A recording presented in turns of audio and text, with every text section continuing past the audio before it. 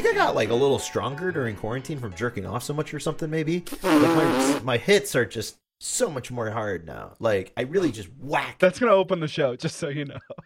Oh, for sure. Congratulations, you've found volume 10 of the Rock of Shame podcast, the backlog busting, deep diving music podcast, where we discover something new every single week. I am your host, the bad boy Bryce Reed. I am joined by a wolf in wolf's clothing, Mr. Greg Plord. What it do? Drew, quit blowing the air. Come on, stop, cut it out. This is a kid's show. And of course, the best god in show himself, Mr. Drew Peak. Hey, what's going on, Chad? How are we doing tonight?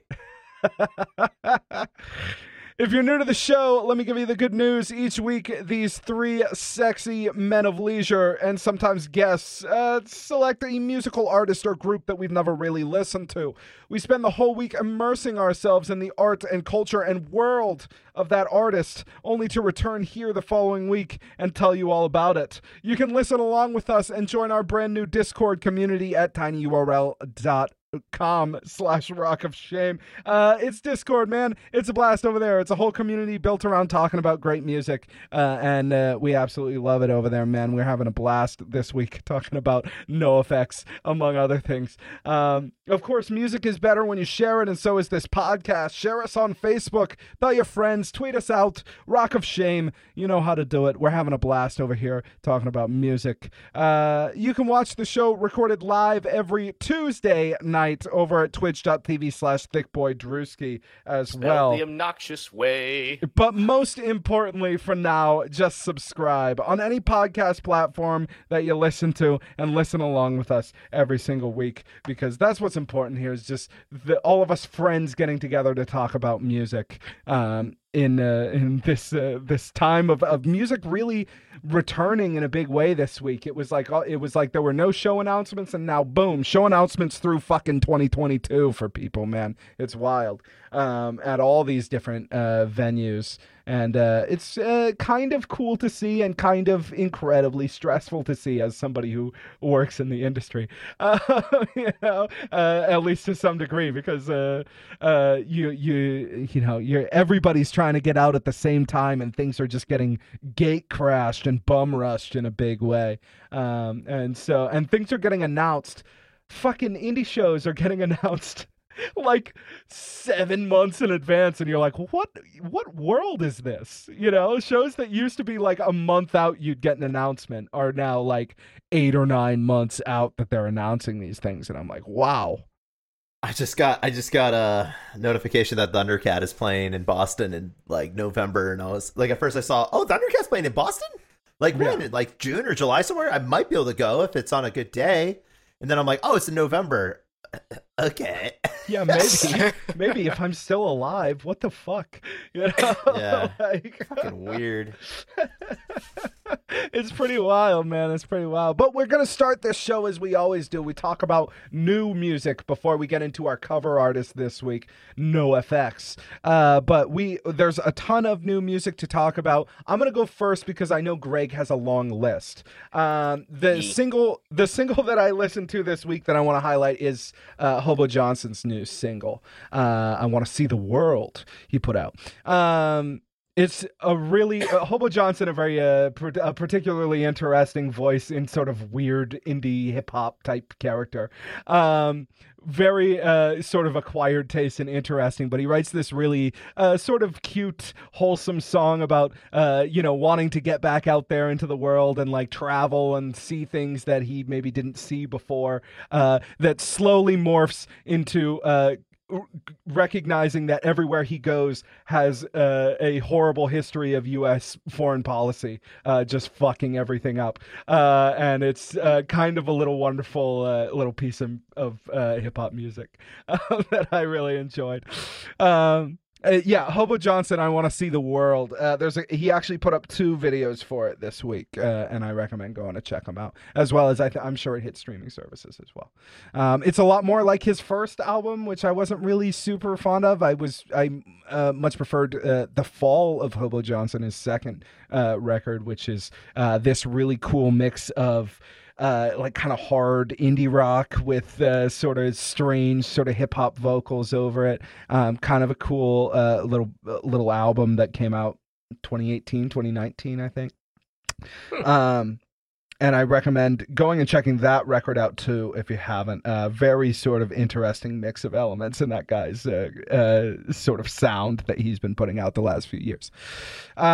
Drew, is there a particular EP by a particular woman you would like to talk about? My sister.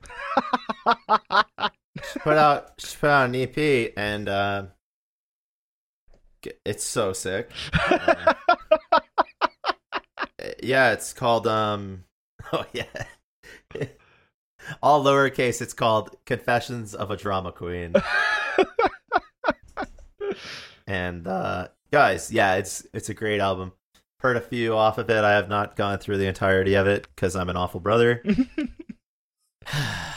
I mean, at least I knew it was out, unlike last time when Bryce had to remind me.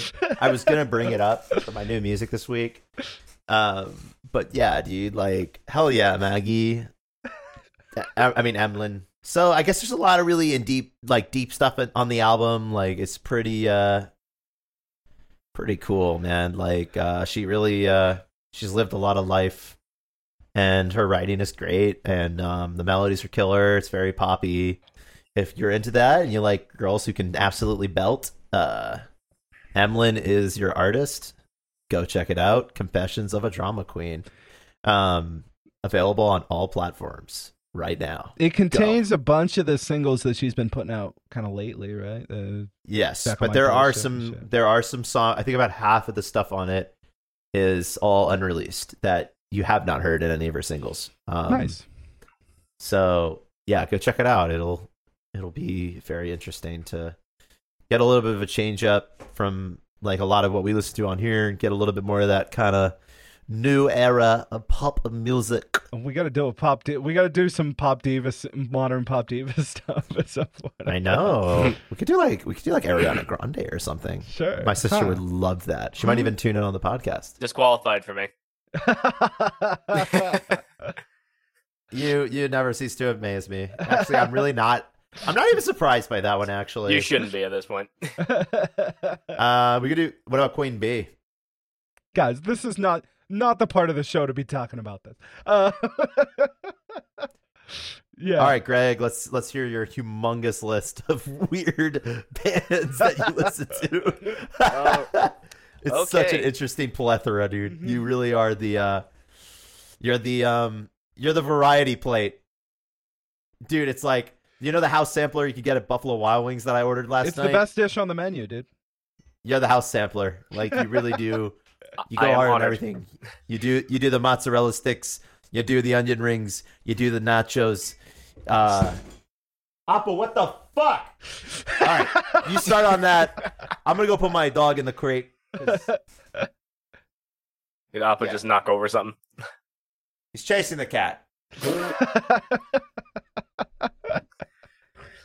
Okie doke. So, my list, hoping that I don't cough for the entire thing here, because allergies. We're gonna start with forgive Greg. singles. Forgive Greg here. It's pollen season out heavy here in the 207. It is fucking misery trying to breathe. But some singles I'd like to highlight before I highlight a couple albums. Lost Cause by Billie Eilish. Her new single is absolutely dope. The bass line is fucking sick. It's pretty minimalist, but it's just some dope Billie Eilish shit. I can't wait for her record, which I think comes out in July. So I can't wait for that follow-up. Strip club DJs across America are ready for that record, man. Big time. Dude, she is so hot, dude. Oh my god. Like I see her and I'm just like, you're so beautiful. Like, and really good at ASMR singing. Fuck, dude. Like, No, I'm just kidding. I do fuck with Billie Eilish quite a bit. It's just I have a huge crush on her too. Like, she's just so gorgeous. Like, the next single I wanted to highlight was Genesis Owusu. Same thing. Genesis Owusu is from the UK, I believe. I want to say. He does a lot of like hip hop, R&B, kind of along the lines of like Gorillaz. mixed with some more funk and soul elements. He has a really interesting debut that came out earlier this year, and this is another single. I guess that's like post-album release. That's really, really solid. Recommend checking that out. Glidin' by Pa Saliu and Slow Tie. The beat on it is just fucking nasty. Drew, you would probably play the shit out of that at a club. It's a fucking banger-ass beat. The next single I wanted to highlight was Crafter with Warm Needles. They're a metalcore band that my friends Voices in Vain toured with. I can't remember where they're based out of exactly, but this single is just under 2.5 minutes. It rips hard as hell. You will want to absolutely just punch holes in walls to this thing. It is amazing. Create Something by Joe Sambo. Really solid reggae tune. It's really awesome to see that I think he just recently signed to a label. I don't remember which one it was, but he just came out with a couple singles. His first single, Beef, was also really good. This one is the follow-up, and it's also solid, so I can't wait for that single. I believe that's really it that I want to highlight for singles. The albums I want to highlight. First one will be Rise Against, Nowhere Generation, their latest record, and I would say that's the best album that they've had since Endgame. It's, I think, easily their most consistent and their most focused lyrically.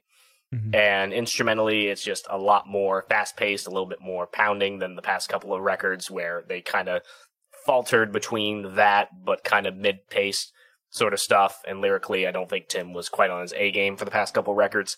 And with Nowhere Generation, it just seems like some fire was lit under his ass, because just about every song lyrically hits, even if instrumentally maybe it doesn't quite hit. But for the most part, yeah, Nowhere Generation, I think, is one of Rise Against's best records in a long-ass time. So I'd recommend checking that out if you're a fan of Rise Against and or punk music in general. And the next record is Japanese Breakfast's Jubilee.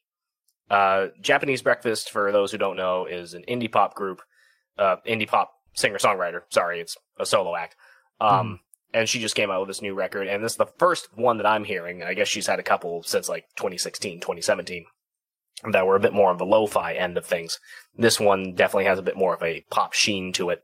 But my God, I fucking love this thing. It's 10 songs, 37 minutes. It does not waste a single second. It is just absolutely catchy as hell. You're going to want to sing along to every single song.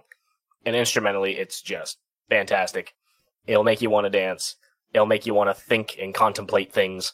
It'll just make you feel good. So, yeah, Japanese Breakfast Jubilee and Rise Against Nowhere Generation are two albums I highly recommend. They're definitely going to make my year-end best list. So, nice. Go check those out. Volume 10. No facts! God damn it. Volume 10, no effects. No facts! From Wikipedia. No Shut the fuck. Oh my gosh. I will walk my ass back over to Portland. No facts! NoFX is an American punk rock band formed in Los Angeles, California in 1983.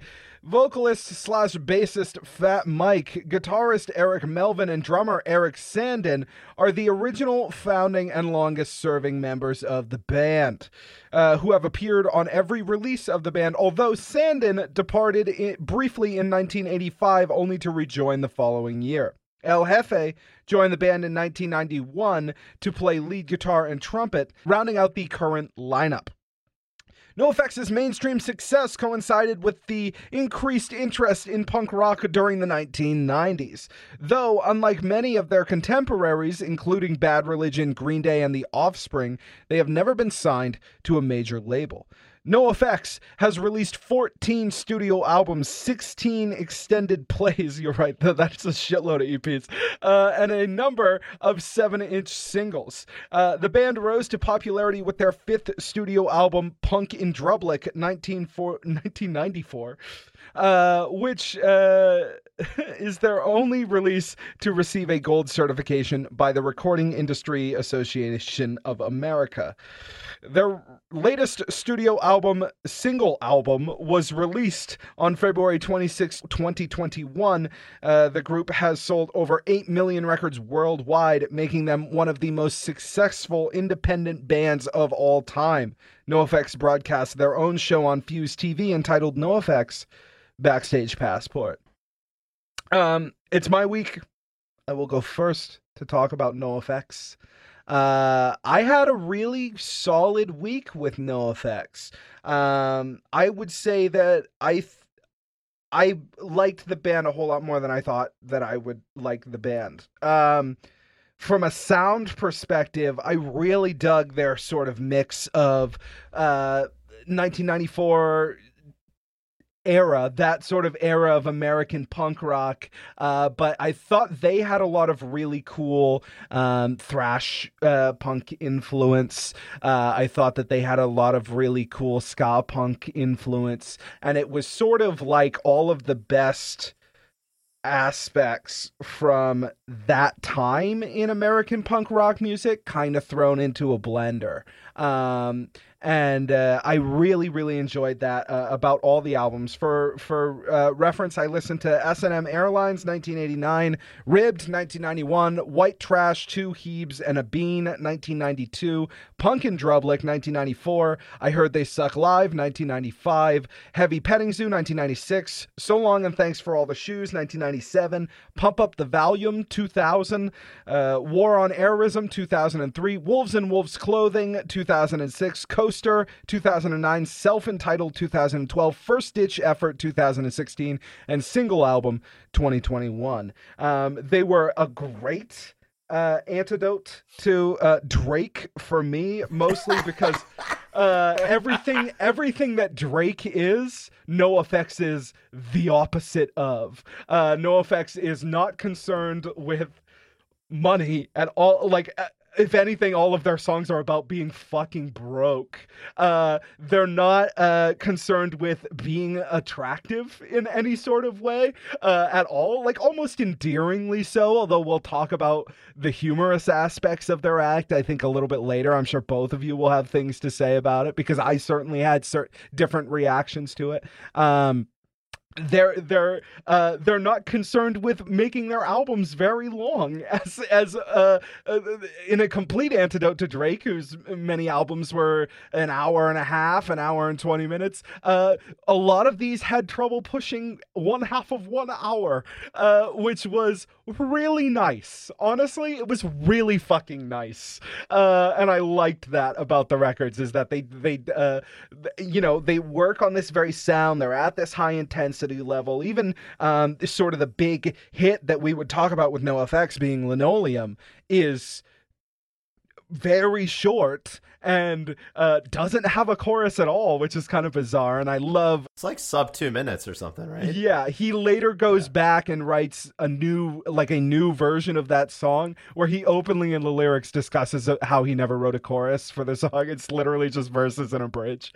I think that's all really kind of cool aspects of it. I really enjoyed the feel of the music that they were making, and particularly it's they make a type of music that I am incredibly susceptible to. You know, I love that genre of music, and so for me, I had a really easy time getting through the albums, even on a particularly busy week for me, because they were really short, really digestible, and I really dug their sort of more focused sort of love and influence from sort of thrashier stuff that you don't really hear from punk and ska punk bands in that time. Certainly not poppy ones like this. And beyond that, the last thing I kind of want to say about them in my specific portion is they talk about this is the band out of that group of Green Day and The Offspring and shit like that never ended up going to a major label. There's a 0% chance that they were never offered a major label deal. If you know anything about punk rock at that time, basically Nirvana left this giant, when Kurt died, Nirvana left this giant fucking hole in the music industry. And any punk band that was in California at that time, regardless of skill level, got signed to a major label. And there's no question in my mind, there, like I said, there's a 0% chance they weren't given major label offers. They chose not to do it. And there's a couple of songs later on where he like openly discusses this. He's like, there's a song called Sellout, where he specifically says, I can't believe anyone would call me a sellout. We're the only band that fucking didn't do that shit. Like, you know? So it really is kind of amazing the career that they were able to put together by being sort of, you know, you see a lot of bands do it now. It was really kind of unusual then to be like, no, we're going to trust that the fans that we have cultivated independently will find a way to support us and keep us from having to take big money to make these records. And I think that's really admirable. Fat Mike, in every interview and story that I heard about him, seems like a man of questionable moral fiber. From the songs, it's there too. Like, a lot of the humor is very like, woof, in a lot of cases. But I also think he's capable of these really wonderfully personal lyrics too. Even if he doesn't show it maybe as much as I wish that he would, you know, and I really enjoyed getting to spend the week with NoFX, and we'll probably go back and listen to some of these songs when I'm looking for that type of thing. Because they really did have some of them really did have a lovely feel that really spoke to me as somebody who's quite fond of the genre they were going for. Even if the sort of trashy kind of frat boy-y nature of some of the lyrical content, a lot of the lyrical content, didn't necessarily speak to my heart so much. I thought they also had some really, beyond the personal stuff, they have some really biting social commentary in some of the songs that I think are really good. And I love that there's a lot of Jewish representation in their lyrics, which you really don't see a lot of in punk rock. And I love that there were, some songs that really cut to religious fanaticism and the Bush era stuff that they were writing that was really biting and really was where it needed to be, I think, for a punk rock band at the time. Mm-hmm.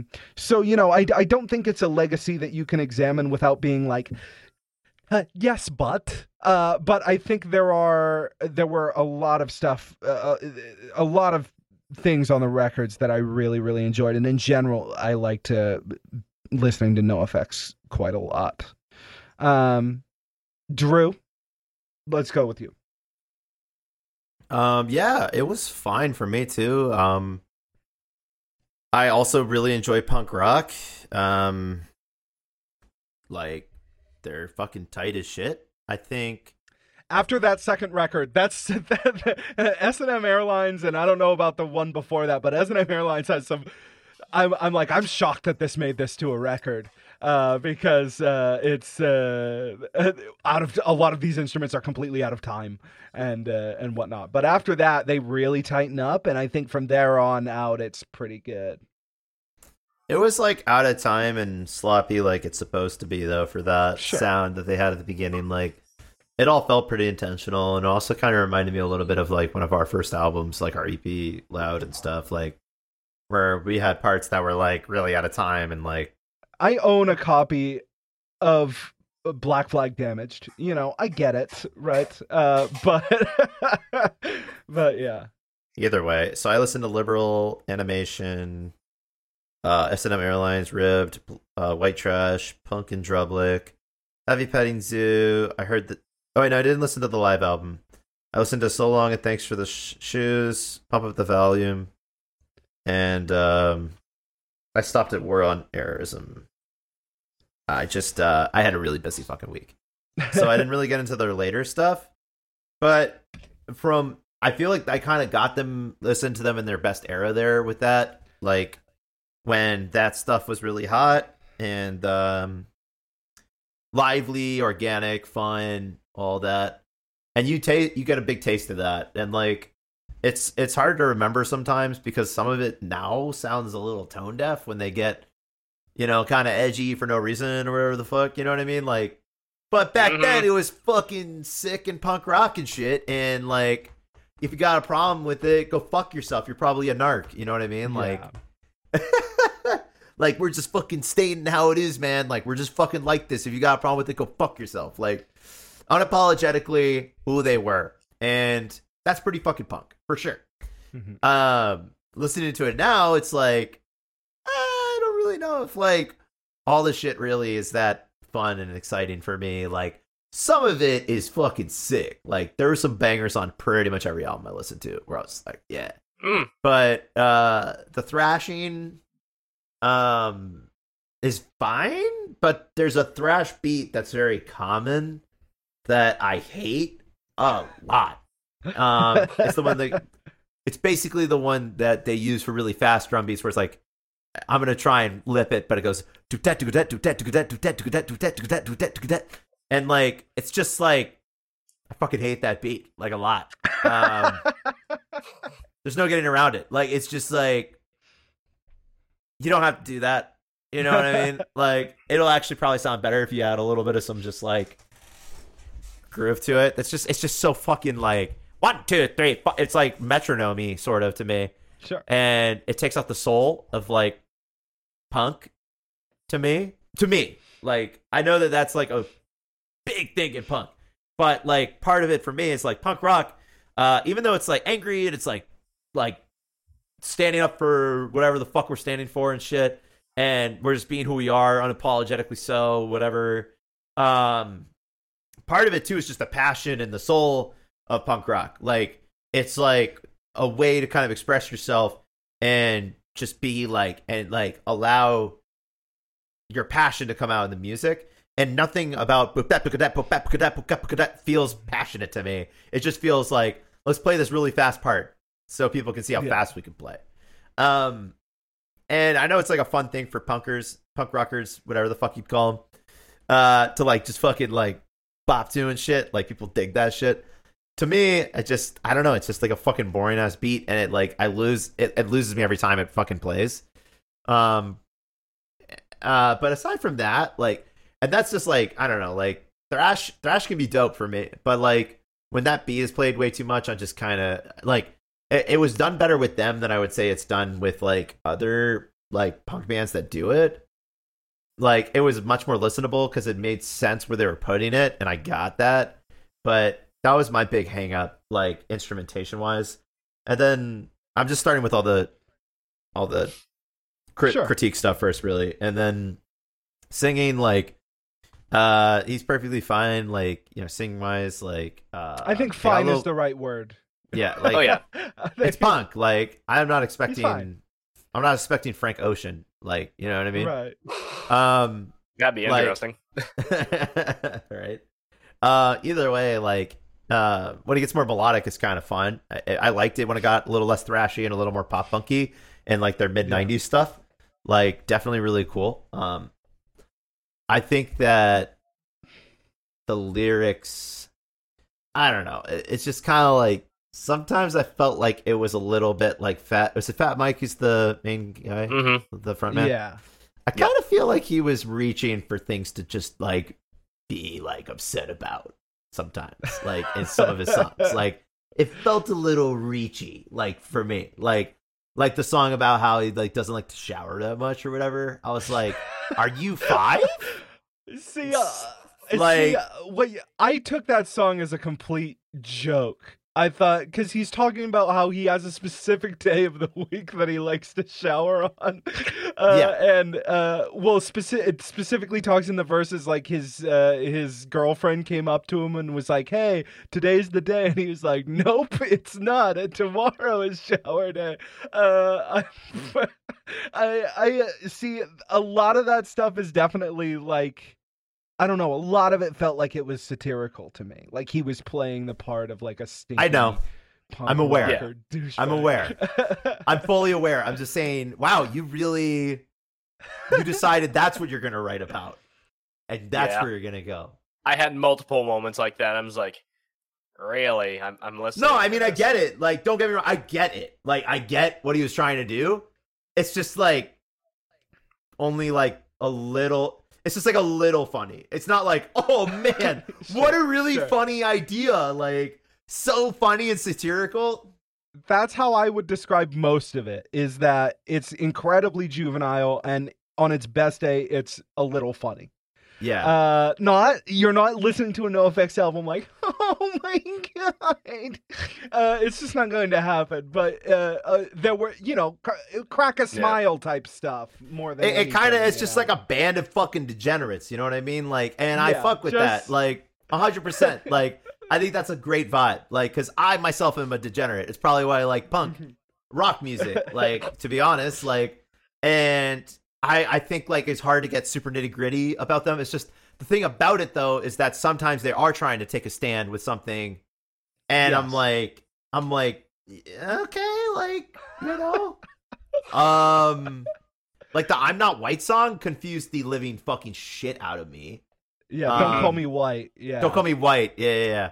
Like, I was just like, okay, I kind of see where you're going here, and like some of this kind of makes sense what you're saying, but you also, because he's Jewish. He's like a deeply Jewish man, but yeah, yes, it's so I'm Jewish, but I'm not gonna be like, don't call me white. Like, I'm white. Right. You know what I mean? Like, I don't have a star on my fucking chest. You know what I mean? Like, people don't know I'm Jewish, like, unless I told them. Yeah. You know what I mean? Like, anyways, like, this aside from the point, I didn't know that, but still, I stay where I'm at with that. I thought that song was super fucking weird and kind of misguided in a strange way. Because he's like talking about black people and stuff too, and I'm just like, okay, like, I know we haven't, there's not a lot of talk about how to be a good ally and stuff in the 90s and whatnot, and the BLM movement wasn't really a big thing. Like, a lot of civil rights stuff was still pretty, like, nursery rhyme compared to where it is now, like, from the 90s and shit. Like, it was just a different tone back then. I get it. Like, you're trying to be, like, cool with everybody and shit. I appreciate that. I appreciate you. The execution just was a little bit off. It was just weird. Like, I don't think it was, like, bad or anything. I was just kind of like, huh. Like, and I didn't get to that, the political album, like the 03 one. But I would assume there's probably some pretty nail on the head shit there, because it was pretty black and white even back then, like, it's pretty easy to like take an appropriate stance there as a punk rocker, I would say. But speaking on the shit I did listen to, like, it was fine. Like, I really dug it. Like, I think from a punk standpoint, and just listening to it from like just being like a degenerate and just wanting to blast some fucking punk rock, like, I'd throw NoFX into my playlist like any day. Like, there's definitely some bangers there, like, that I would say are there. I just think that, like, for a band that acts like they don't take anything that seriously, they take themselves really seriously about that. If that makes any sense. It's the delicious irony of their existence. Yeah, I think it's the delicious irony of everyone's existence who is now reflecting back on the punk rock era of the 90s, going like, I don't want to conform, and like, I want to be a unique individual, and everyone dressed the same way in that punk fashion style. Like, sure. You know what I mean? Like, it's just kind of like, to go on Bryce's point, it's very juvenile, but in that way, it's fun to be a kid sometimes. It's fun to be childish.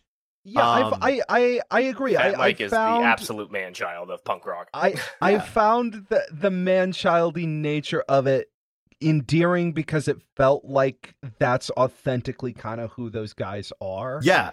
Or 100%. were at the time, at the very least. So it's just like, that starts to get a little embarrassing and a little weird if you continue to be that way when you start getting the gray hairs. You know what I mean? Oh, I am going to talk about that.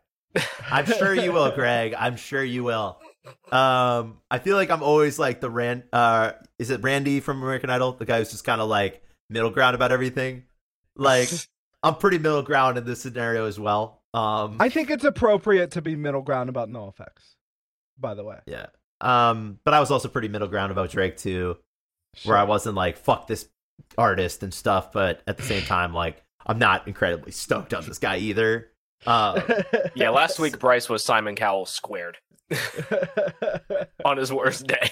Bryce was like that scene from The Network where the guy's like, "You've got to get mad!" Like, like he was just like absolutely up here last week. So it's nice to see a calm, soothed Bryce. I think it helps we practice with our band today for the first time with him. But yeah, I mean, NoFX was super fun. It was like cool to like listen to some good punk chops again. But if more than anything, it just makes me want to go listen to some other punk rock bands that I like more. Yeah. Oh man. Yeah. Anyways, Greg, go ahead, bud.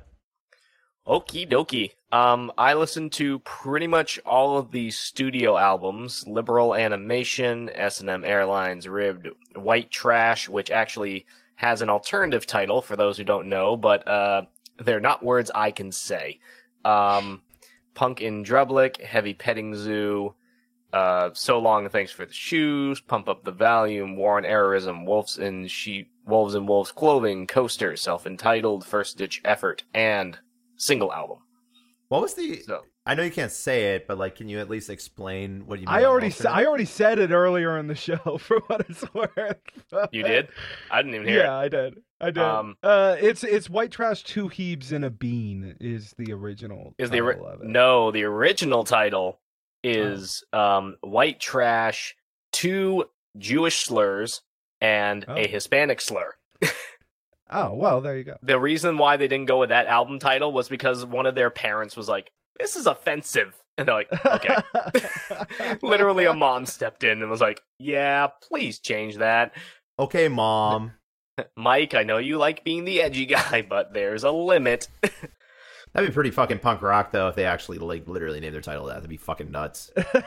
It was in the liner notes where Mike was like, "Yeah, originally I was going to name it this, but then literally one of our parents stepped in and said no." So, I mean, at least they have like respect and decency to like respect their family and shit, though, and their family's wishes. Like, it shows that there is some humanity there, even though they are like absolute man children. Like, there's a limit, like having that type of title, in which, granted, that's like literally the representation. It's, white, right. It's a white dude, two Jewish dudes, and a Hispanic dude, but like it doesn't, and it plays differently when they're talking about themselves, certainly than when they would be talking about someone else. But well, yeah, of course. Like, my experience with NoFX, going through their entire studio catalog here, which thankfully was very easy to do because most of their records were around the half-hour mark, give or take some minutes. The first record, Liberal Animation, oh god, the production was, the execution was so goddamn sloppy. It was like, and I like myself some hardcore punk, like, of the 80s, like Descendants, Milo Goes to College, right. Black Flags, Damaged, and, other albums around that era of punk. I do like them, but Liberal Animation was just not a good stepping stone.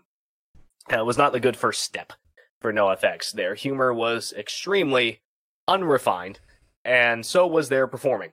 Like, it was just so sloppy, and the production was so haphazard that it was like torture to listen through.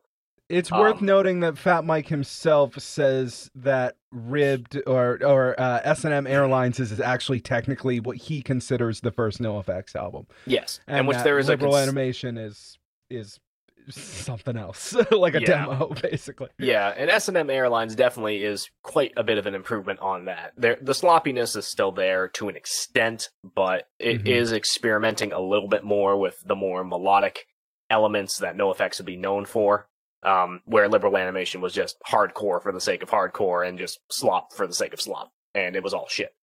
S&M Airlines was definitely a good start, and Ribbed pretty much improved upon that. And I think it really came into their own, like, real unique sound with the White Trash record, and so on and so forth. I think at that point you can really recognize a NoFX record as a truly NoFX coming into their own sound from there. And from there, I really did enjoy most of it on a sonic level. I think NoFX, on a sonic level, they are absolutely fantastic musicians. The fact that they were able to experiment not only with the fusions of hardcore, melodic hardcore, pop punk, but also some ska, even occasionally some jazz in the mix too, which was kind of interesting.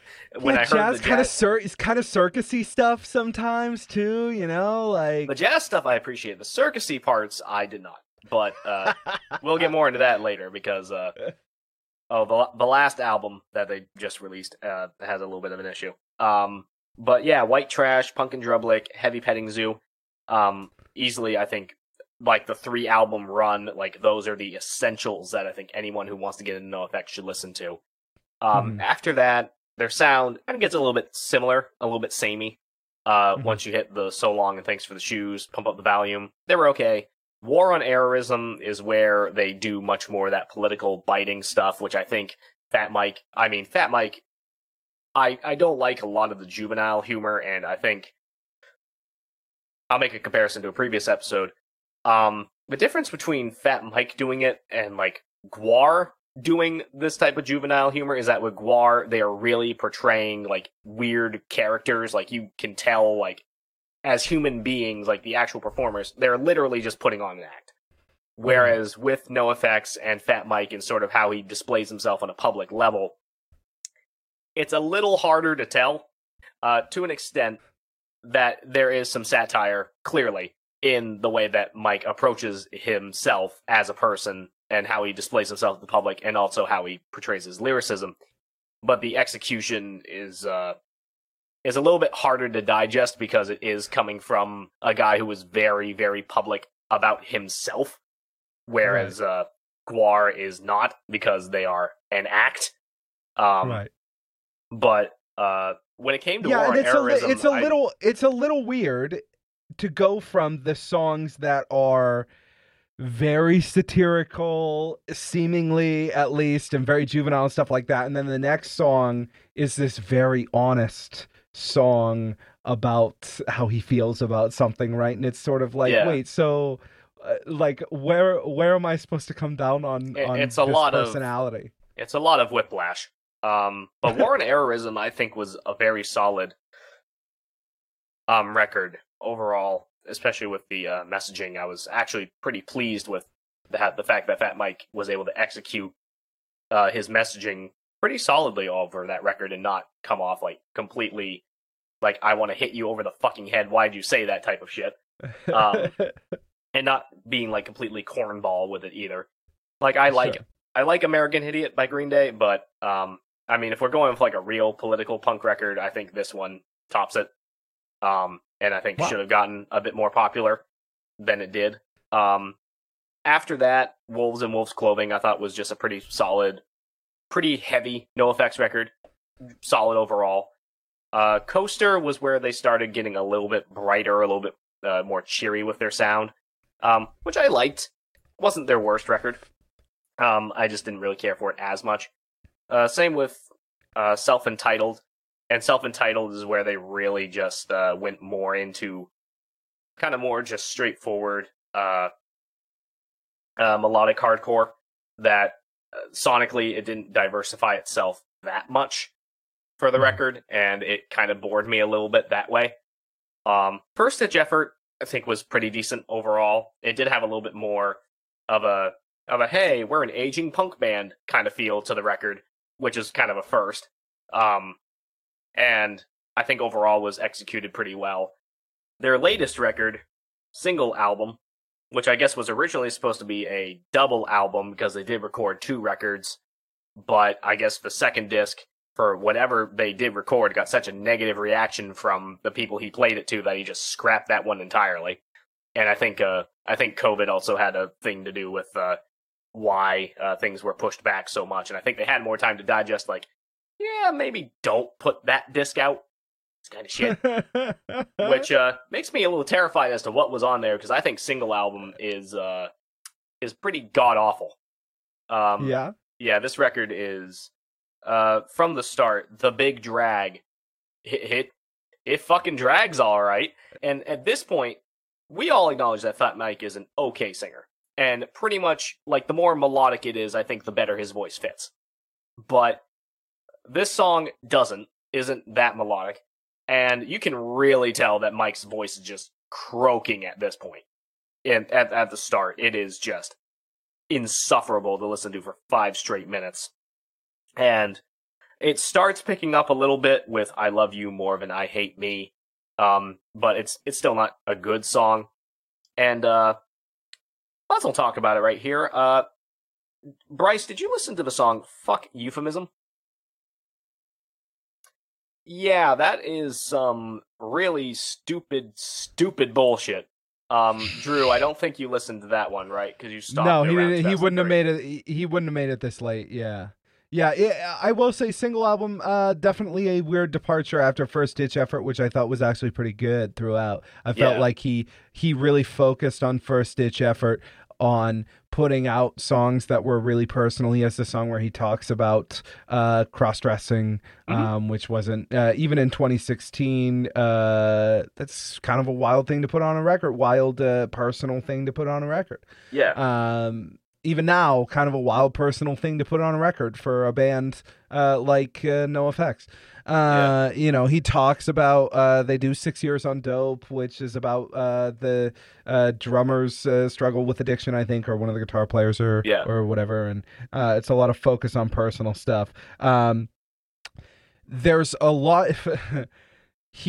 So in between 2016 and single album, the Vegas thing happens. For people who don't know, Fat Mike got up on a stage after the shooting that happened in Vegas, ran his mouth and said some shit that he shouldn't have said. He straight up said, if anyone was going to get shot, at least it was country music fans. The city, of course, was really upset about this on account of, like, this wasn't like a thing that happened on a TV show for them. It was like real shit that fucking happened to real people who live there. And absolutely wasn't the correct thing to say. The problem with single album as a work, which is important to talk about, is that it kind of processes the anger that came out of that in exactly the wrong way, in a way that shows how detached they are from sort of the reality of the culture that they live in now. Punk rock's in a really interesting place because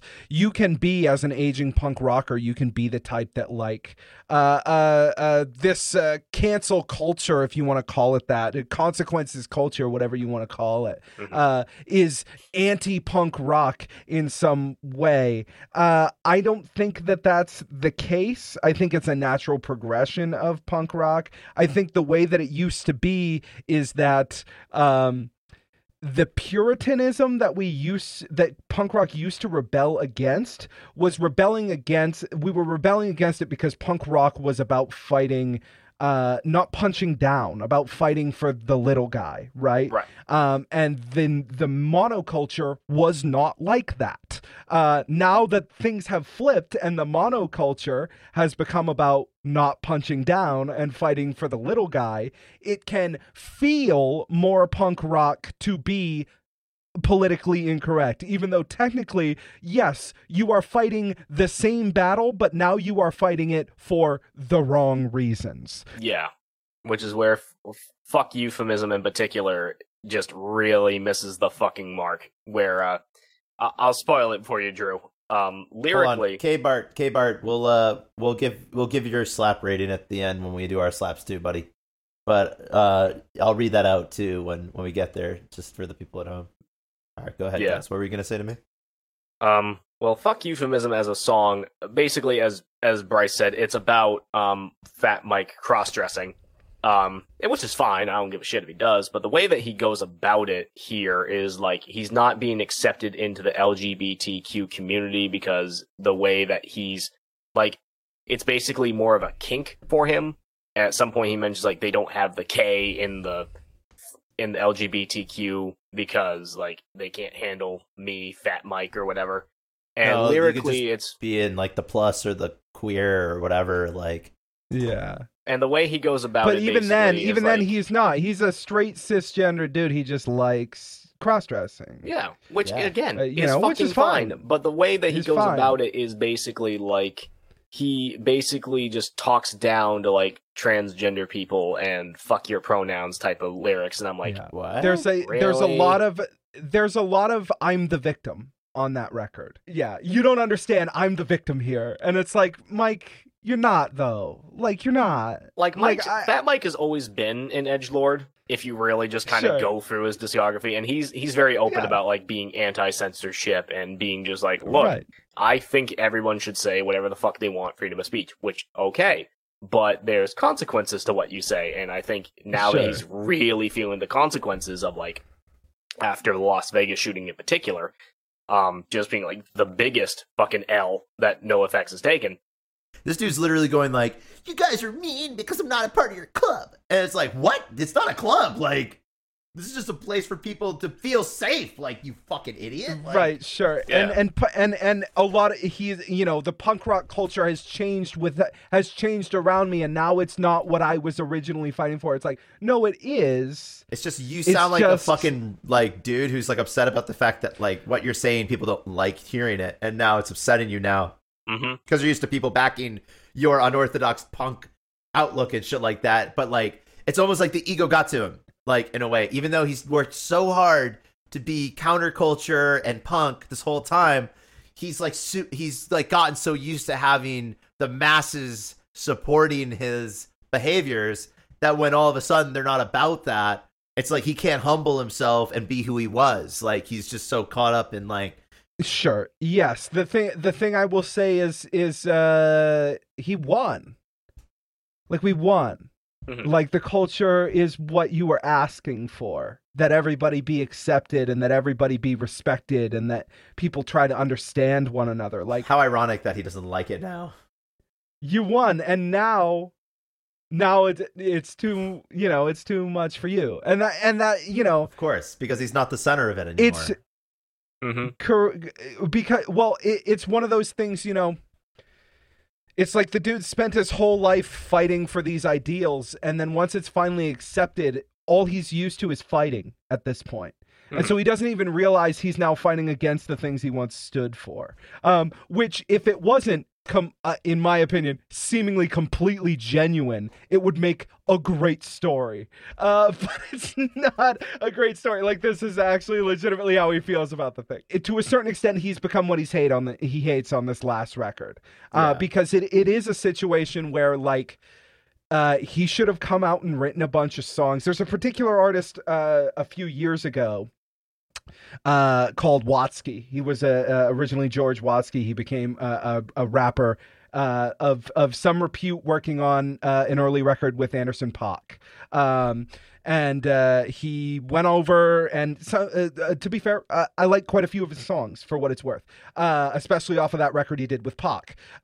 He went over to Europe and played a festival where he climbed up to the top of the festival stage and jumped off and ended up really hurting some people. Oh yeah, I forgot he did that. Yeah, he then went and made a record with Anderson .Paak, the record he made with Anderson .Paak, that was entirely about how he was fucking wrong and how anybody who defended him and what he did was not understanding the gravity of the situation, was not understanding the damage that he had done, how he could say he's sorry 1,000 times and it doesn't fucking matter because he put people at risk, and that shouldn't be something that people are thinking about when going to see entertainment. He handled it fairly well. He then went and made 3 or 4 records that I think are fucking garbage. But that's beside the point. The point I'm trying to make... I wasn't expecting that twist. I'm always prepared with Bryce. The point I'm trying to make I is know, that Fat Mike yeah. really had an opportunity. And I understand, because of that, they still haven't been able to play Vegas. That their big festival tour that they had lined up was shut down quite a while. They had only kind of just gotten back to playing together again when the pandemic hit. All of these things. I understand that his wallet was hurt because of it or whatever. I don't really think that that's an excuse. I think he should have come out and said, you know what? I ran my fucking mouth. anybody who listens to our records should know that this is a problem for me. And he had an opportunity to dig deep and do something personal, and instead it was, I'm not the problem. The entire culture has gone too far with the things that I told them to do, that me and people like me were telling them to do, right? And now I can't handle it. You know, there's a line in there where he's like, Gigi used to be the most hated man in punk, and now I guess it's me, or whatever. And it's like, okay, dude, like, it is a little... You'll never be Gigi, you fucking dipshit. No, fuck Gigi, big time. Legendarily the worst, most awful scumbag of all time. And Fat Tony's just like, he's like a little bitch version of like that shitty person, basically. Because I tour New England, so I work with a bunch of people who fucking love Gigi. Gigi's a fucking hack, okay? Big time, and always has been. Dude, big time, he's big just a time. scumbag loser. He's just a dude who fucking shits in his hand and throws it at people. And he's has like a micro fucking penis monkey. and rapes That's children. Not a musician. Yeah. Yeah, that's not a musician. He's a scumbag It's loser. fucking... Yeah, oh my god. But there's but nothing special about that fucking piece of shit. God, if everyone from New Hampshire doesn't think that he's the fucking second coming of the Messiah, it's ridiculous. That's what happens when you just like idolize or like. Weren't you talking about this earlier, Bryce? Like how you should never like make someone your fucking hero. You know, it's just like it's fucking delusional. Like.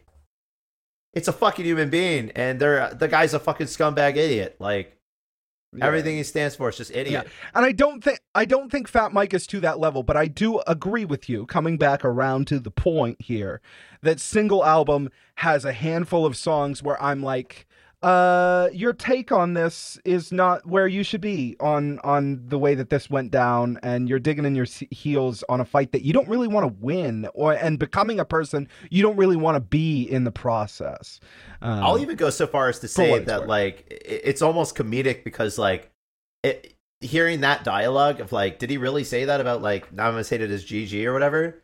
Because if he did, that's a fucking hilarious because like everything he does he wants to be like the best at, which is so fucking not punk rock at all. Like he's so like trying to be competitively like the top tier of whatever it is, like the top tier of not selling out to like record labels or the top tier of like the most hated person now. It's like the dude just like can't accept his underwhelmingness and has to like it's just like honestly, dude, it's like a really self-aware narcissist really that we're looking at here. Yeah.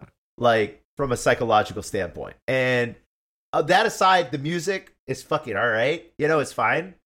Yeah. I don't really think that he's the one that carries the band, though. It's really just the musicianship, and he writes some good parts that go over it. Like, and it's good to fun to vibe to and shit.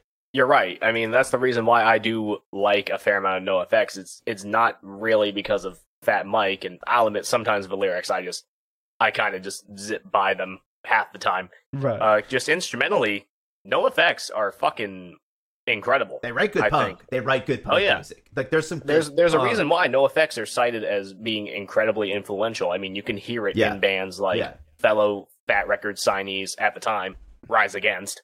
You can definitely hear some of that early NoFX in their early sound. Some 41 definitely has that. Streetlight Manifesto, you can hear it all over. I was thinking Streetlight too when I was listening to some of it. Like I was like, this sounds like what Streetlight probably grabbed from a bit, for sure. Just the way that and it's something intangible just in the way that the melodies are written or whatever. And that makes sense. When Streetlight did a cover record, they covered Linoleum and stuff like that. Yeah, so and like also... it all feels like... Yeah, and I mean like also like NoFX, I hear some post-grunge like composition with like progressions and stuff that sounds similar to what Kurt would write. Where it starts bright and goes dark, you know, like which wasn't as like I would say as like people were as conscientious of in a lot of earlier punk and stuff. And I think that was really substantial in my listening was like, oh, like they're doing something a little different here that I heard a lot of punk from this era. Like they're actually focusing on a lot of different elements in their music and really kind like they're so in their music here that it's like if you could just like explore them from that perspective, you can enjoy it. I feel like if you're a punk fan, And like I think that like their composition, even though like the singing and stuff, like and some of the lyrics are fine. Like like I like that beer chugging song or whatever and shit. And like I don't know, there's like some fun shit that's just super punk and like it has like that 90s punk feel to it, and you're just like, fuck yeah, dude. Like yeah, these days. Yeah, if you don't take it too seriously, I mean, no effects are absolutely your shit. Like, period. Yeah, and like for me, like I like a lot of stuff, and I still vibe with it. And like I think what I like most about it is like their energy when they were a little more young and like excited to be doing this. And like I have a feeling from what it sounds like, they're just too caught up in their own shit now because they're like getting older and stuff, that they're not thinking about like what's fucking fun to do anymore. Because like I don't think that they have that same perspective, and you see that a lot with like a lot of acts that have been around for a while. Like their music just doesn't hold that same flavor of like excitement and energy, and it has nothing to do with aging. Like I'm not some fucking weird like ageist all of a sudden here or anything, like, you know. I'm just saying that like when you're younger and you're newer to a scene, your excitement about making music shows in your music that you write, because you're just like it's just you eat, sleep, breathe, and live it. And it's not, you don't expect the luxury of being able to do this long term. You kind of are just like, I might, if I got this limelight, I might not have it for that long. I might as well do what I can with it. I'm really excited to be here. And then like, I feel like some people get caught up in like where they've had it for too long. They just kind of expect it, and it can like fuck up your whole flow with like creating and stuff. And like, I mean, you become a different person. Well, you know, yeah, it's hard. Like it's hard for fame and money and like success to not change you. Like, look at Drake. Right. Well, you know what I mean? Like, the man was really humble and started from very modest beginnings of being on a child television show to, you know, making it in the rap game, like in like the really tough streets of Toronto. And it's more than success and money. When you start out, stop talking about Drake, for the love of God. It's different than just like money and success. It's more like when they first started writing songs, they didn't really know how to do it. Like they didn't know how to fucking do it. And so you do weird shit. Yeah. Like Fat Mike in 2021 would never write a song like Linoleum, because he would get in his head too much and be like, this song doesn't have a chorus. It's barely even a fucking song. Which is funny because actually on that album, there's that Linoleum one with Avenged Sevenfold of all guest features, which I like Avenged Sevenfold, but I just listened to it and went, why? And Linoleum's pretty good, but it's not Linoleum, and even admits that it's not really, it's just kind of like here's how I would write this song today, and it's not really as effective. As it is, you know, sometimes you pull it, you know, there's something about new blood, there's something about doing something you don't really know how to do, which means you're going to be creative in ways that people who do know how to do the thing already are just not going to do, because they will be like, oh, that's not elegant for this reason, or this way would be more effective, or whatever. And sometimes you're right about that as a songwriter, and a lot of times you're fucking not. And I will give Single Album this much, even though I fucking hate its existence. Instrumentally, it is absolutely a different NoFX record for the vast majority of it. But the problem is all the experiments they do are absolutely shit. And when they basically try to do like the hey, we're an old hardcore punk band and we can still do the hardcore punk shit, it just kind of comes off half-assed. Yeah. So yeah, I mean, so let's talk about it. How many slaps? Well, really fast too on that. Like, I feel like the fact that they have more resource and funding to do what they want to do. Sometimes, like when you have a whole room, it's really easy to be overwhelmed by how much opportunity you have to be creative, especially for something that's supposed to be more minimalistic and more kind of like simple and to the point. Like, I feel like it's pretty easy to accidentally go a little too extravagant. Without hearing this album, I will say that like the fact that they had little to go on and they just had to kind of work with what they had. It's like having like being out in a back like yard in like the woods and like getting a stick and playing with that, as opposed to like having like a humongous playground where it's like there's just so much shit you can do. But like for some reason, those kids with the stick in the backyard hitting each other in the head are having the time of their fucking life. You know what I mean? Like, and the guys in the, it's just like they might. I think like part of what made them work was when they were more humble and more kind of like rudimentary and more punk rock, whereas now they're just rich old punk rockers trying to make more albums. Sure. And I'm like thinking maybe you guys should just go off of what you already have, like not everybody has to be in that boat, but some people should. Big artists and famous creative people will tell you that creativity comes from what you can't do more than what you can do. If you can just put anything on the record, then you don't need to be creative, because you don't need to work around limitations. Like, you need to be limited in order to be creative. Like, that's what makes it creative, right? Yeah, big time. I agree with that. So, all right, let's go to the slaps. Slappity count. It's mine first. I'll go first. We don't do half stars. I think NoFX is a four slaps for me, and I'll say why. 3 just seems a little low. Single album is problematic, but it's album 12, where for the most part I really liked what was going on throughout the records, and I found listening through it was really enjoyable. Again, for me, it's based on personal preference. 4 is great, but not amazing, and that's about where I felt NoFX landed for me throughout the week. Sort of early on when they were having real trouble on S&M Airlines, I was like, this is maybe like a 2 or a 3. But once you get through White Trash and Punk and Drublic and Heard They Suck Live and Heavy Petting Zoo and stuff, it's like, the tone of this is really like fucking Burnout, like Loser stuff, but the juvenility to it for me was fun, and I thought the parts were really cool, and I really, really loved their mix of styles. Personally, I thought was really good, and mixed with some really good melody writing. So 4 slaps for me for NoFX. I mean, for me, like, I enjoyed it too. I just if I could do a 3.5, I would. I'm very middle ground of, I don't quite feel like it's a 4, because like 4 is like pretty damn good, like, and it was good. Sure.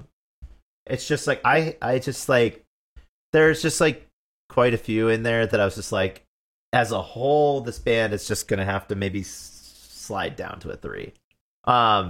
There's definitely some really good stuff in there, but like, if you like, I think I gave Drake a 3, right? Like, if I had to pick between Drake and NoFX, I would, like, with their jams on both sides, it's like I would be able to vibe out to either one of these with their jams. Like, but their not so good stuff is just, to me, not that good. Like, to the point where it's just like, it's not horrible. I could listen to both of these, and I know they're very polar opposite. I agree with that. But as far as like my enjoyment goes, like, it's about the same level. Like, especially coming out of like Aretha and like setting that bar for a 5 that high, like, it's just tough for me to give it like a 4 even, like, for Drake or for NoFX for me. So I'm just gonna go with another 3 this week. I think it was definitely fun though. Okay. Shout outs to NoFX. Great job, guys. I will probably go with a 3 as well. I like that in consensus. Like, if we did half stars, I think we would just go with 3.5. But for me, I would definitely round it down, because the low points did irk me quite a bit.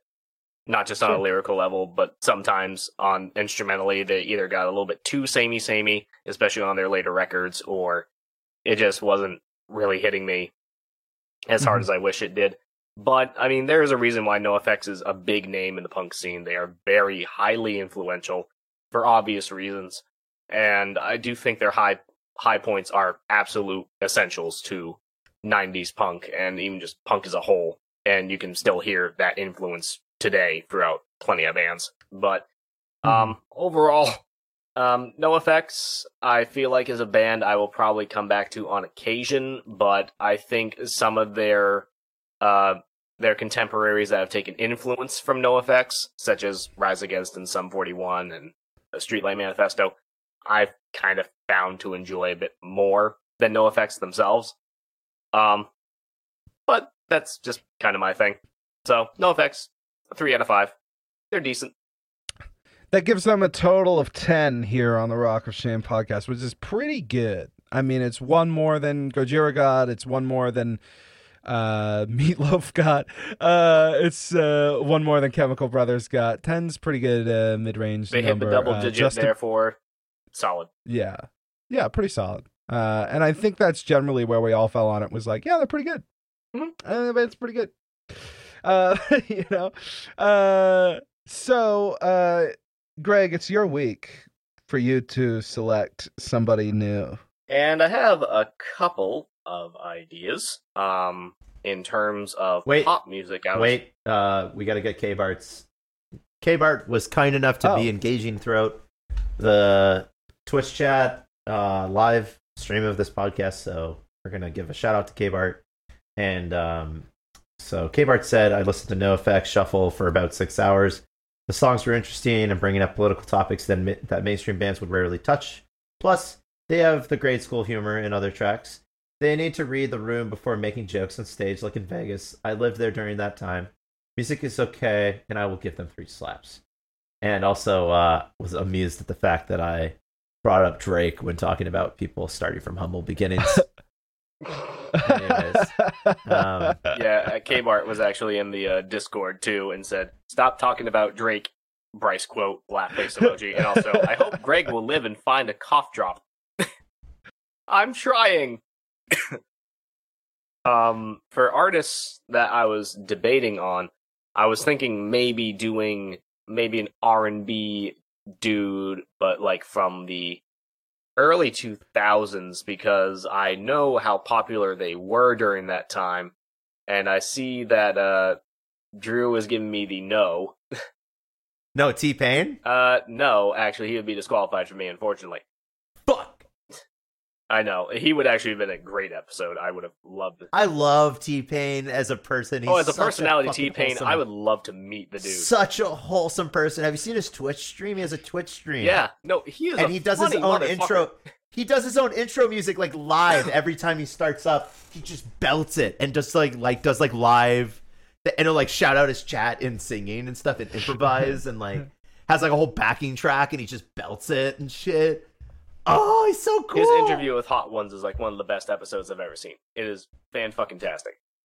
He's just a fucking renaissance man. Like, he came out of the whole fucking getting shit for auto-tune and whatever, and all the rappers calling him whack for it, and then they all stole it from him. Yeah. To just being like, yo, I'm just doing my own thing here. Like, and singing occasionally on stuff and still making his money there, but like, he's just like found his own lane. He just plays video games and sings and just does a bunch of fun shit because he has like that early 2000s money. Yeah. Yo, I'm fucking happy as shit for that, man. He's such a good person. Yeah, he just seems like a real... So wholesome. He seems like a real genuine dude. I'd love to meet him at some point. For sure. The artist I was thinking in particular, because he had one of the biggest albums of the 2000s and had a shit ton of hits from said album, Confessions, was Usher. Does that qualify for you? I mean, yeah, it qualifies. I mean, I wasn't like a big Usher guy.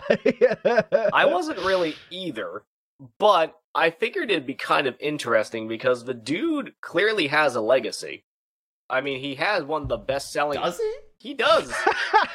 He does, motherfucker. He had one of the biggest-selling albums of the 2000s. And, like, you couldn't escape him for that decade. And then all of a sudden, in the 2010s... You could escape him in a few years. No, in the 2010s... Yeah, in like the 2010s, he fucking dipped. Like he still has albums and shit, but I'm just like, what the fuck happened? Like, Not the really, dude... though. He has, like, an album every few years in the late 2000s. Yeah. And He's got 1, 2, 3, 4, 5, 6, 7, 8, 9, 10, 11 albums, and one's a live album. So 10 albums, really. Yeah, I mean, the dude's been around for a while. He clearly had his mark and his namestay, but, like, once the 2010s happened, for some reason, like, he just fucking dropped off the radar, and I don't know what the fuck he's been up to. So I thought... He qualifies it sounded like you had multiple ideas. I'd like to hear the other options. I would also love to hear some other options as well. I can tell you would not be interested in that. No, I'm fine. Like, I'll do anything. But if you came with multiple ideas, let's hear them, you know? Well, the other one, sort of in the same lane, would be Neo, but I'm sure probably no one would give a shit about that. Yeah, he's like less relevant than Usher, which is saying a lot. The last song I heard from Neo had a Juicy J feature, which was okay, but the beat for some reason had a weird like baby coo at some point, like, and repeating throughout the beat, and I'm like, I'm done here. Yeah, I love Keanu Reeves. God damn. Fuck you. I just came for them coughs. I know. The other idea I had would have been... I like the 2000s R&B artist type thing. What about like a John Legend? Disqualified for me. That's the only reason that I didn't bring him up, because he would have been the obvious go-to. But, right. Yeah, no, I know John Legend stuff too much.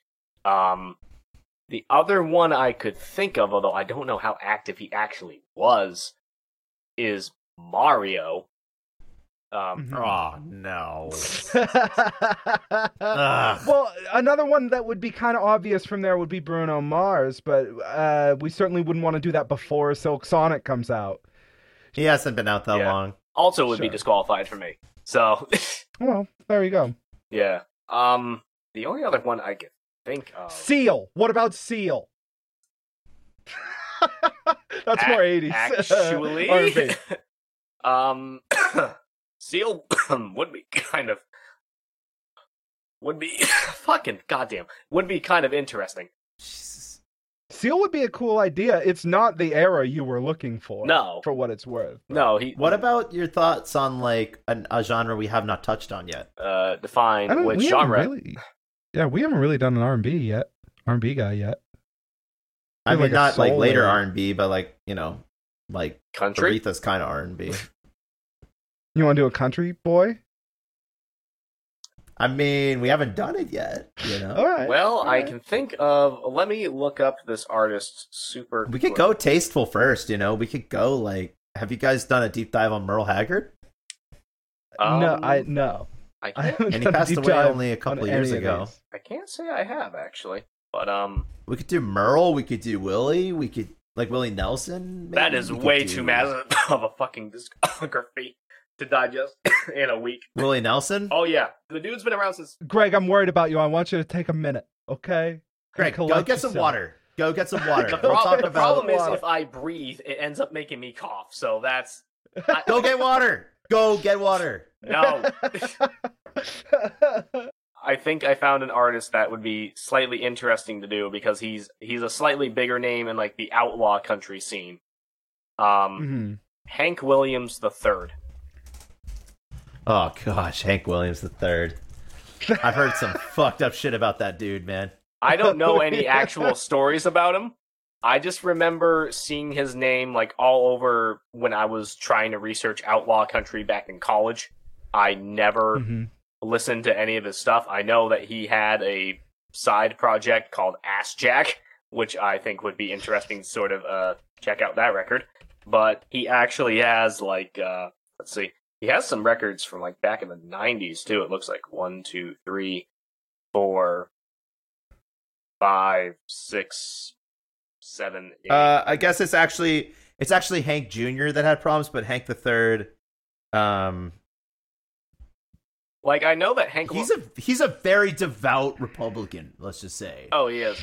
Hank II, like Hank Jr. said, like compared Obama to Hitler, I guess. Oh God. And Hank III defended all that. I mean, I think that anyone in the country's genre, we might come across some problematic political opinions. Yeah. But the other option would be, you know, there's a lot of those sort of early outlaw country guys. Billy Joe Shaver is, you know, a big original outlaw country guy. Sammy Smith, another country, you know, artist or country band I could think of is like Charlie Daniels. Charlie Daniels Band. Yes. My dad actually opened for them for a bit. Ah, Yeah. dope. Yeah, I can't remember what band he was in, but yeah, that was a long time ago. But yeah, I mean, Charlie Um, Daniels' band, I mean, obviously Devil Went Down Georgia, he was looking for a soul to steal, blah, blah, blah, blah. But, Right, like, right, for, like, a southern rock, country rock band, like, they clearly made an impact. Charlie Daniels himself is a very odd character who also has some problematic shit, I remember that. But in Sure. terms of music... Probably worse than Hank the Third, to be honest. Oh boy, that'd be an interesting conversation. Drew, since you are maybe the most familiar with this genre, having been raised in Heartland, America, can you, which one of these sounds most enticing to you? They all have a bit of a vibe. You're not What wrong. about Dolly? I mean, you're from Nashville. You're probably too into Dolly, right? Oh, Dolly's an angel. Dolly Parton is actually a wonderful lady. Like, Sure, but are you disqualified on Dolly? no, I'm not. We could definitely do that lovely woman if we wanted. I don't to. think Dolly's a terrible idea. Not a Do bad Dolly idea at all. Parton. Greg, how do you feel about Dolly? For everything I've heard of her, though, it's just like her voice is so high and like kind of irritating to my ears. Well, So I don't then know we if can I could- discover that. Dolly Parton would qualify for me. I haven't actually listened to. I mean, I'm sure I've heard a few of her songs, but I can't think of any off the top. You've probably heard Jolene. That would be yeah. maybe the most notable one. Mhm. Yeah, it's just like for me, like Merle has a fucking fat ass catalog for oh my god. Merle Haggard's catalog is literally like, look at this. I'm going from the bottom up. Yeah, Willie Nelson's would have been the exact same. Willie Nelson's been around since like fucking 60s, and he's still fucking recording. I'm sure Dolly's catalog is just as big, you know, like any of these like big singers who were big during that Yeah. time in music. Like there's just I going to be a think lot I think of Merle stuff. Haggard might be the play because he's passed away recently, and a lot of people in like rock and southern rock and stuff really tip their hat to Merle. Like, do you know the song "Mama Tried"? Okay. That's a pretty covered song. That's Yes. Merle Haggard. So he's got some good songwriting, and it's like, as far as like good old style country music goes, like I think that would be a good one to dive into because like that style of writing was like I feel like a lot of southern songwriters do this where they try and say as much as they can with very little. And like the epitome of that is Right. like really old country music, and like you hear it in like southern rap, you hear it in southern like country music now somewhat, although honestly commercial pop country is fucking dog shit. But like you also hear it in southern rock now too. Like, I mean, I would say like I think a lot of influence goes into like Tedeschi Trucks Band, and like I think the Allman Brothers probably picked up a fucking couple tricks from Merle and stuff. Like probably Leonard Skinner as well. Like a lot of these other artists that are like southern rock influence probably picked up some stuff from like Merle and Sure. Willie Nelson and Hank, like a senior and stuff. So I don't know, I think Merle Haggard might not be a bad idea if you guys wouldn't resist that option. Was that cool with your pick for the week, Greg? I'm also down for Merle Haggard. We'll do him for my selection of the episode. Okay. All right. Yeah, I'm down with Merle Haggard. He qualifies for me for sure. Shit, yeah. All right, let's do Absolutely. Merle. I'm just worried. I'm worried about my friend. I'll survive. I'm just being a dum-dum not having water right next to me and could have refilled during some of the conversation, but Sure. We only mentioned it several I think times. Merle Haggard's a cool choice, and it will give us an opportunity to explore country music on the show. Drew, give us country the word country music in a deep Southern accent, please. Do you want me to just do the wiki read for Merle in a country accent? No, because I'm gonna do it next week. I just want to hear a sweet country music in a country accent. I can't do one on the spot like that, dude. That's bullshit. You totally can, and you have before. Sweet country music.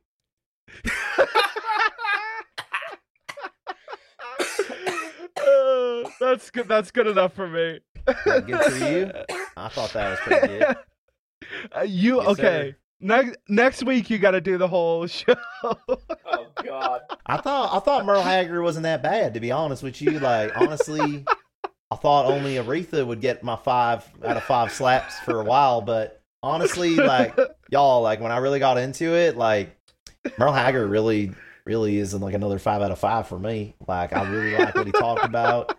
Talking about losing his wife and like his truck and his dog. Man, that shit really spoke to me. Like, that was church right there, brother. You feel me? Stop! You're spoiling the show next week. Okay.